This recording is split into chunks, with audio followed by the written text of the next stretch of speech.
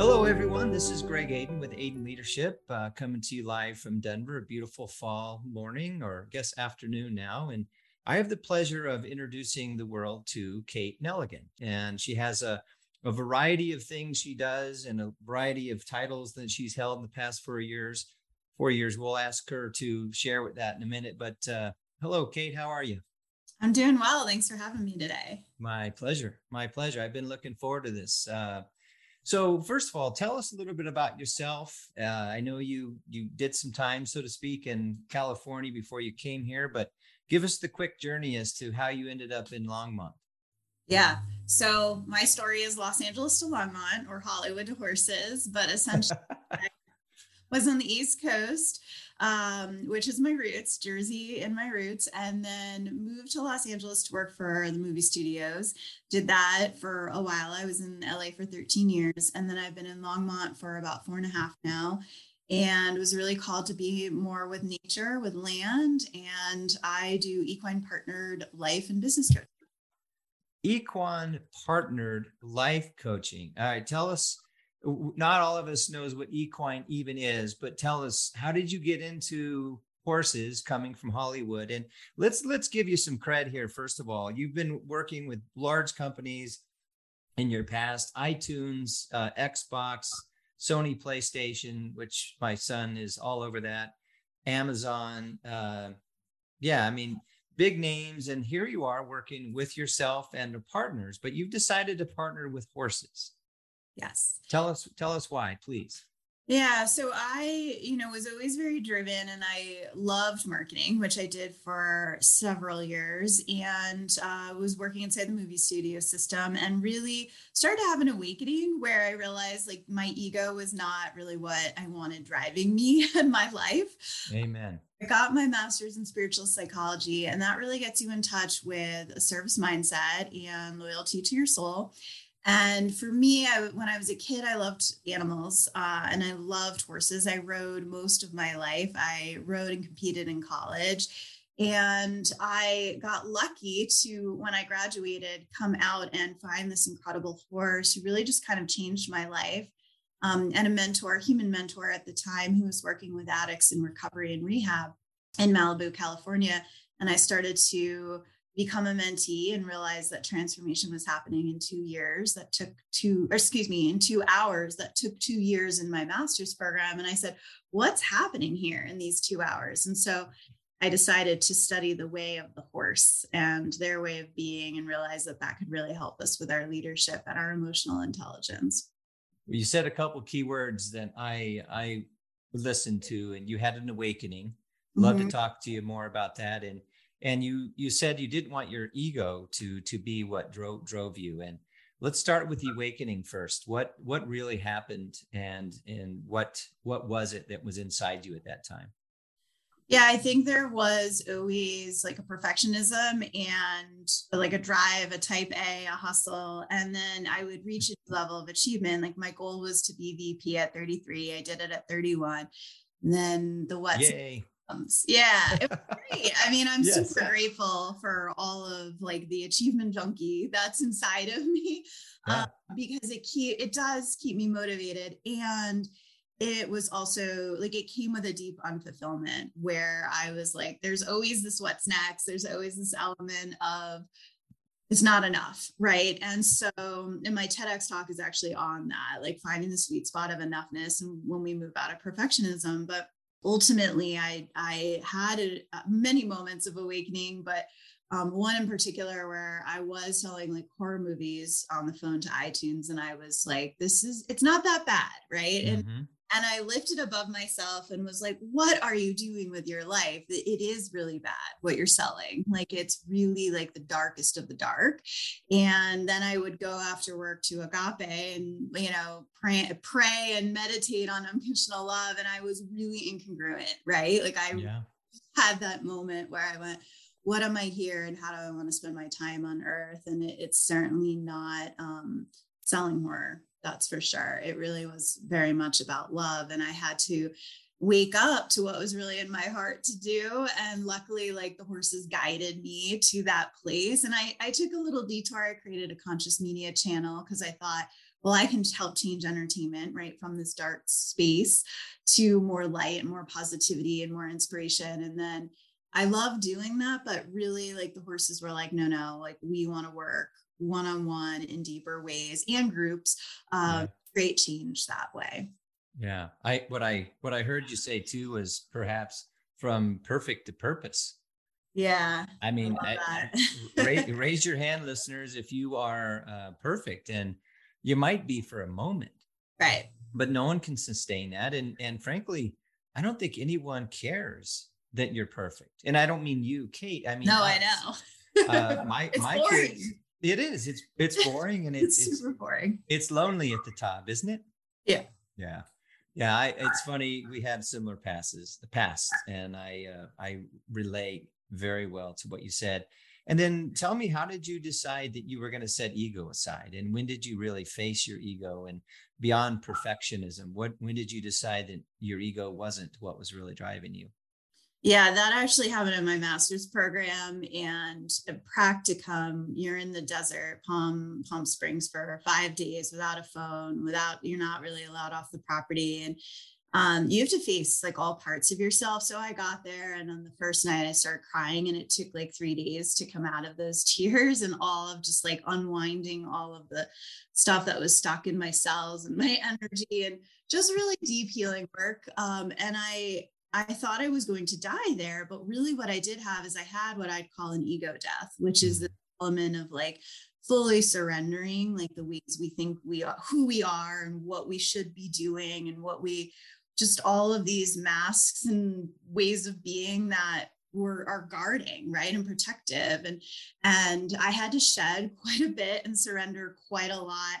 And I won't go into all the nitty gritty No. of what it looks like, but an ego death is pretty powerful. And when we come out of it, I actually felt like something was leaving me, and I was becoming a different version of myself, like the true essence of who I am. And I lived in bliss for a couple of weeks afterwards, and have really done my best to like know that that's actually my true north, and that Yeah. how to get back to it if I need to. Right. Beautiful. I would invite anybody that hasn't killed their ego yet to do so. And it may not take 5 days in Palm Springs. By the way, I spent 4 years in Palm Springs, but it did nothing but feed my ego. That's a whole nother podcast. But I hear you, and I just want to know that just from one professional that helps others to another professional who helps others, I really admire that in you, Kate. Thank you. Appreciate it. Really. Yeah. Yeah, it was hard, but it was worth it. Absolutely. I mean, again, when you look back, and you're much younger than I am, but as you continue to grow and mature and work with the even more amazing people, and obviously your whole future is ahead of you, you will look back and realize that every single thing that has happened to you and you allowed to happen to you, you created it. So that if we look at, we can be a victim or we can be an owner. And I'm looking at a woman that has totally become an owner and left whatever could have been holding her back beyond you or behind you. And again, congratulations. Yeah, thanks. And I invite everyone to listen to what Kate's saying and do what you can to let that ego go, because it won't serve you. It's all about you. And last I looked, and by the way, you said you had what you were working towards had a service mindset.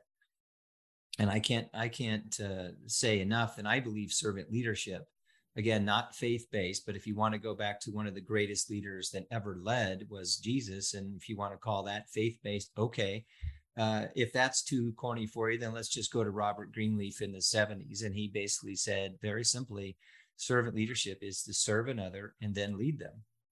And whether you have dogs or cats or kids or grandmothers and grandpas, it's the way people are at their best. So tell us about what you're doing today and your why behind horses. And then let's dig into what horses have shown you, and what have you experienced, Kate, when you're with a horse and another human being? What transpires? Yeah, thank you. And I love that context for servant leadership. And I do feel in many ways that horses keep me out of my ego, right? They keep me out of that perfectionism, and they ask me to surrender agenda all the time. So what's funny is I had this first experience with this horse named Felici, which means happily. And she taught me to lead with love. I had another one of those breakdown to breakthrough moments with her where I was doing leadership exercise on the ground and I couldn't get it. And I had all this like, but I've known horses my whole life and I should be able to do this. And just, I really kind of like crumbled down to the ground in this arena and was like, I can't do it. Like, I really am bad at leadership. And I just literally heard, it was like this moment where I felt like I heard her say, lead with love. And I'm like, what? Did you just say that? And she turned around and walked to me across the arena. And I'm like, okay. And it was truly this energy of like, how do we stay grounded in our bodies first and foremost? Because horses live there. They live in this present moment body awareness, which helps us navigate the world, right? And stay safe and stay aware. But also from the heart space, because horses' hearts are 5 times the size of ours. So that electromagnetic field is incredibly powerful, which is why people will sometimes cry just looking at them or being with them. So for me, they like keep me really humble. They keep me really authentic. They keep me really present, which I've always really struggled with. Like I've always had like we all have monkey minds, right? But I'm always thinking and creating and being in that space that sometimes I like forget that I have, like I'm on earth. Right. And so they keep me really grounded and present. And so they do the same for my clients and who I work with in sessions. They help people with these inner qualities that really then help them have like outer lives that they love. Yeah. Well, the inner qualities of a great leader, you mentioned 3 fantastic traits: humble, which is next door to compassionate, which Yes. is surrounded by empathy. And I don't know a great leader who doesn't have that quality. And then you said authentic. It's funny how unreal, and I don't mean in a great way, but how unreal our world has become. Yeah. We actually believe that this is the predictor of our greatness, this an iPhone or some tablet that says you have so many likes. So authenticity is huge for me. And then present. I can't tell you how many times I've looked at someone they think they're listening to me and they're not. And, yet call me cocky, call me stupid, but I'll just stop. And I'll say, hey, Steve, are you there? Oh, yeah, I'm here. I'm coaching you. And you're not present. Right. You're paying for this. Yeah. And that's why I just stop and ask, yeah. Are you there? Yeah, I'm here. Okay. And I don't know, maybe it's me, maybe it's my material, but you see people all over the world and they're together, but they're not together because they're not present. And I ask them through my eyes, or do you want to be together? I don't know. It's funny, but those are the traits I look for in a great leader: humility, authenticity, and being present. So if you were riding up an elevator and there's a 12-year-old standing next to you and they see your business card attached to your backpack, or I was going to say briefcase, we don't have those anymore, and they looked up at you and said, why do you do what you do? What would you tell this 12-year-old? Oh, I mean, my 12-year-old would meet that 12-year-old from a place of like, because I love horses, right? Like for me, I used to define success from that ego paradigm of like what the world would appreciate me for, right? Like title and status, all of that. And now, like to me, success is doing what you love, right? Doing what you love well, doing what you love, because if you love it, people feel that. People are inspired by that. You're a way shower, right? It's the Marianne Williamson quote where you finally are not as afraid of your light as you think you are, right? And you shine it. And so my 12-year-old would be like, because I love horses, right? That's my personal why. Yeah. My global why is because I want to live on a planet where people do love each other more, where people are kinder to each other, where people are more present. And I get emotional just thinking about it, but it's like, there's that element of like, how can we treat each other better, right? Yeah. And how can we treat animals better? Because I see a lot, quite frankly, of abuse of animals, and horses take a lot, and And I just want to live on a planet where we treat them better, where the wild horses can be wild. We see our animals as equals, and there isn't this like speciesism. And so, that's my bigger why. And a lot of it is for the horses, because I can be a voice for them and I can help them. And I'm just one of many, right? At work. But if I can help more people see animals differently, which they do, like when my clients come, they like really see animals in a different light, then Sure. I've made an impact, which is something I want to do. So. Right.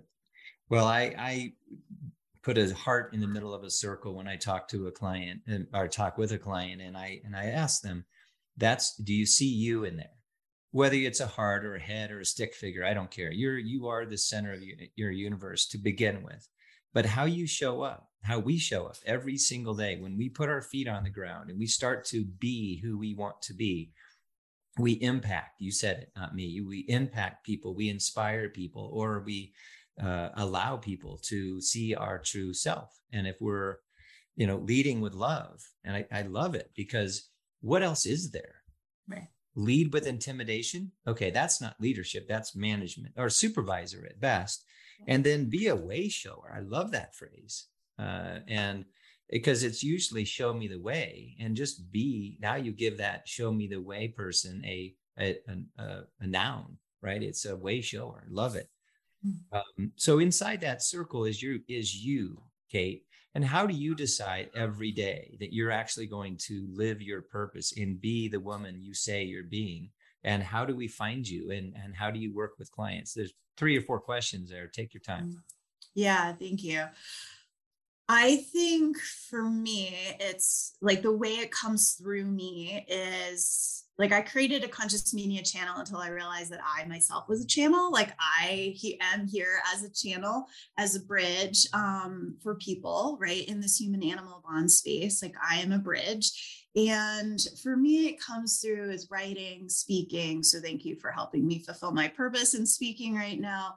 Writing, speaking, and what I'll call coaching, right? Which is a general term for those of us who are teachers and healers and guides and, catalysts and all of that. So it's a broad term. I don't even love the term coach, but that's how it comes through for me. So that's when I know I'm being a purpose, when I'm moving my information that I'm getting, connecting to the horses and or spirit through me in those ways. People can, so the way I work is I work with people one-on-one or in groups. And sometimes it's, I'll do an intuition development workshop and I'm leading it with the horses, or people come to me and they ask me to put together a workshop, or we're doing a team building or leadership training and they're learning that way. But ultimately, I like getting people outside in nature, on the ground, doing different exercises that aren't riding based, so they can be eye to eye with a horse and they can their ways of being. So, and I travel. I'm currently based in Longmont, Colorado, but I travel to different ranches as well. And I've learned how to do it virtually because during pandemic, we all had to learn how to do a lot of stuff through Zoom. So. Wow. Yeah, I can't imagine. You are a bridge. I love that. And again, we are conduits as coaches and consultants. We are just a way of helping someone get to where they are and where they say they want to be. And I focus a lot, Kate, in my practice on what is it that you want? And I just listen. I listen to a human being tell me what they believe is important to them. Then I say, all right, what are you willing to do to get there? And that doesn't mean break rules or fasting or anything. It just means, what are you willing to do? And are you willing to do the work? And then a colleague of mine a few years ago said, let's add a third question: when are you going to get started? Because we can talk all day about what you want and what you're willing to do, but when are you going to get started? And then coaching, I'm deep into building trust in culture, and trust in a relationship and culture. What is it? What does it really mean? And been reading a lot. And I would tell you that coaching comes up all the time as to one of the most important things leaders can do with their people, their followers, parents, as kids, with kids. It's, how do you coach? How do you mentor? And tell me a little bit about your view of how valuable coaching is, not just because you and I are coaches, but coaching in general. How do you see the world being better if some of us took ownership of who we are and showed up as a coach? I love that question. I was working in vet medicine for a while, and one of the things I really believed that they all needed was the staff needed to learn coaching skills, like truly how to coach employees, right, through different things. So a lot of it is through listening, right? USM, my master's program, has like the first skill is heart-centered listening. We talked before about, are you present? Are you listening? So that's a huge skill. But I believe that coaching skills, like the actual ability to reflect feelings, listen deeply, have accountability, what you're saying is the when, all of these pieces are going to infiltrate corporate America as people become more emotionally intelligent and realize that it is like the crux of success. Like, this is why people hire coaches, because they're like, either I'm stuck or I hit a wall or I can't do it on my own. I need support and I need to be, I want to be successful. Right. And that's why people do it. They hire coaches for that exact reason. And I'm a huge fan of success. Like, that's my thing in the Enneagram. Like, if you want success, let's do it. Like it's fun, because the journey to what you want is really where all the learning and the growth come from. And that's our evolution. That's our awakening. And I think that's why we're here. So the last part you said is just so many antidotes to, like, the journey is the way. When we start doing what we say we want to do, we're on purpose, and we leave some of the baggage behind, the things that aren't serving us, whether it's weight or alcohol or drugs or bad relationship. And again, you can't carry all that crap up a mountain. I'm sure you've done a 14 or two in your day, especially living with some of them right in your backyard. And that if the less crap you have in your backpack, the easier it is to climb. And I use that analogy all the time. And here's the success. And I would ask anyone listening, what does success look like to you? And if it's full of dollar signs and fame and fortune and a title, good luck. Because I believe you're listening to two relatively intelligent human beings tell you that that's not where success lives. Success lives in our heart and our soul. And when you radiate potential for other people. And I believe successful coaches get that. I don't know anybody that has truly arrived without some mentoring or coaching or great parenting. And I look at leadership as an add-on to parenting. But as I mentioned to you off air, I've learned more about leadership by coaching and being a parent with my two kids than I have any credential I've acquired along the way. So I'm humbled by the two little people who will ultimately define who I was. Not any client, not any title, no bank account. That'll never end up on my tombstone. But what Brooks and Sam think about me, I'm sure that'll be etched in there somewhere. I love it. So I want to just say on air that I believe you, Kate, have decided to join us for the Leadership Development Series in February. Is it still a go? Yeah, that'd be great. I'm excited. Okay. Well, there's your commitment. Love it. Yeah. So we'll use part of this podcast to promote you and certainly what you're doing with horses. But as you thought about participating in the Leadership Development Series, what were some of the things that you thought about and why join us? Why join us in the journey of helping thousands of people around the world get it? Yeah. I mean, I think leadership is one of the most important conversations we could be having, because we do every morning we lead. There's self-leadership, conscious choices all day long. And then there's the importance of, like, when you are given the responsibility of leading other humans, right? As a dad, as a mom, for me, with animals or with people, right? As a coach or in any job that we have, right? Any career path that we have, like it's a beautiful responsibility, but it's one that we don't really want to go into unconsciously, right? Or with a lot of ego, because we can actually do quite a bit of damage. I've seen it. I've seen really bad leadership. I wanted to fix it inside of the movie studio system and went, okay, I guess I'll do it outside, right? And I'll do it with horses because they have a way of getting into people's hearts even faster than I do. So I just really, I feel like it's an important conversation. I think there's a lot of different facets, and you have so many great speakers already that I've seen, having been watched, one of the most recent ones. And I just think it's inspiring. And I took so many notes, and I think there's a lot for people to learn, but there's a lot for people to be.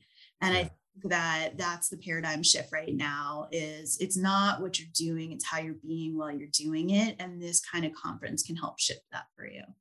Thank you, Kate. Look forward to having you with us. Like you said, on a great lineup of speakers. And with that, I'll just say thank you. I mean, just to recap, you've been to the top. You've got your title before you expected it. And again, I said congratulations, not in a cynical way, but I'm glad that you had a goal and you achieved it. But you also then challenge yourself to have a much bigger life, soul, heart goal, and you've accomplished that too. And here's to you and horses. I want to maybe bring a few people up to Longmont and experience it. I've done it once, but I was actually more of an observer. So I'd like to chime in as well. Maybe I bring my two boys up. My one of them is struggling with autism as we speak, and it's a life issue. But I believe you might be able to help him in ways no one else has been able to. And by the way, that just came to me as we speak. So in closing, Kate, how would you like to end your part of this conversation? Yeah, thank you. Honestly, just like honoring you, Greg, because I feel like you're pulling together some of the best people on the planet, having some of the most important conversations that need to happen, and doing the best you can as a dad. So that's how I want to end. Well, I told you off air, I like what the 12-year-old asked, because I believe when we're so curious, it's more than just a behavior. It's become an incredible skill to ask another human being what it is they really want to know from this person, and then just shut up and listen and be present. And it took me a while, but I finally got the importance of it. And I'm trying to teach that to my kids, and certainly with my clients. And leadership is a topic that gets talked about all the time. And I don't want to skip over what you said. Leadership doesn't mean that you're a great leader. Leadership means you have an opportunity to lead. And if you do it in a servant way, you take care of them, then you lead them. But there's a lot of bad leaders out there too. And by the way, I wouldn't even call them a leader. I'd call them a manager or a poor supervisor, as I stated earlier. But Kate Nelligan, thank you very much for being with us today. Again, this is Greg Aiden with Aiden Leadership, another servant leadership podcast. Go out and be kind, be curious, be humble, be authentic, and be present. And thanks for you and your time and your beautiful smile, Kate. Really appreciate having you on. Thank you so much, Greg. I appreciate it.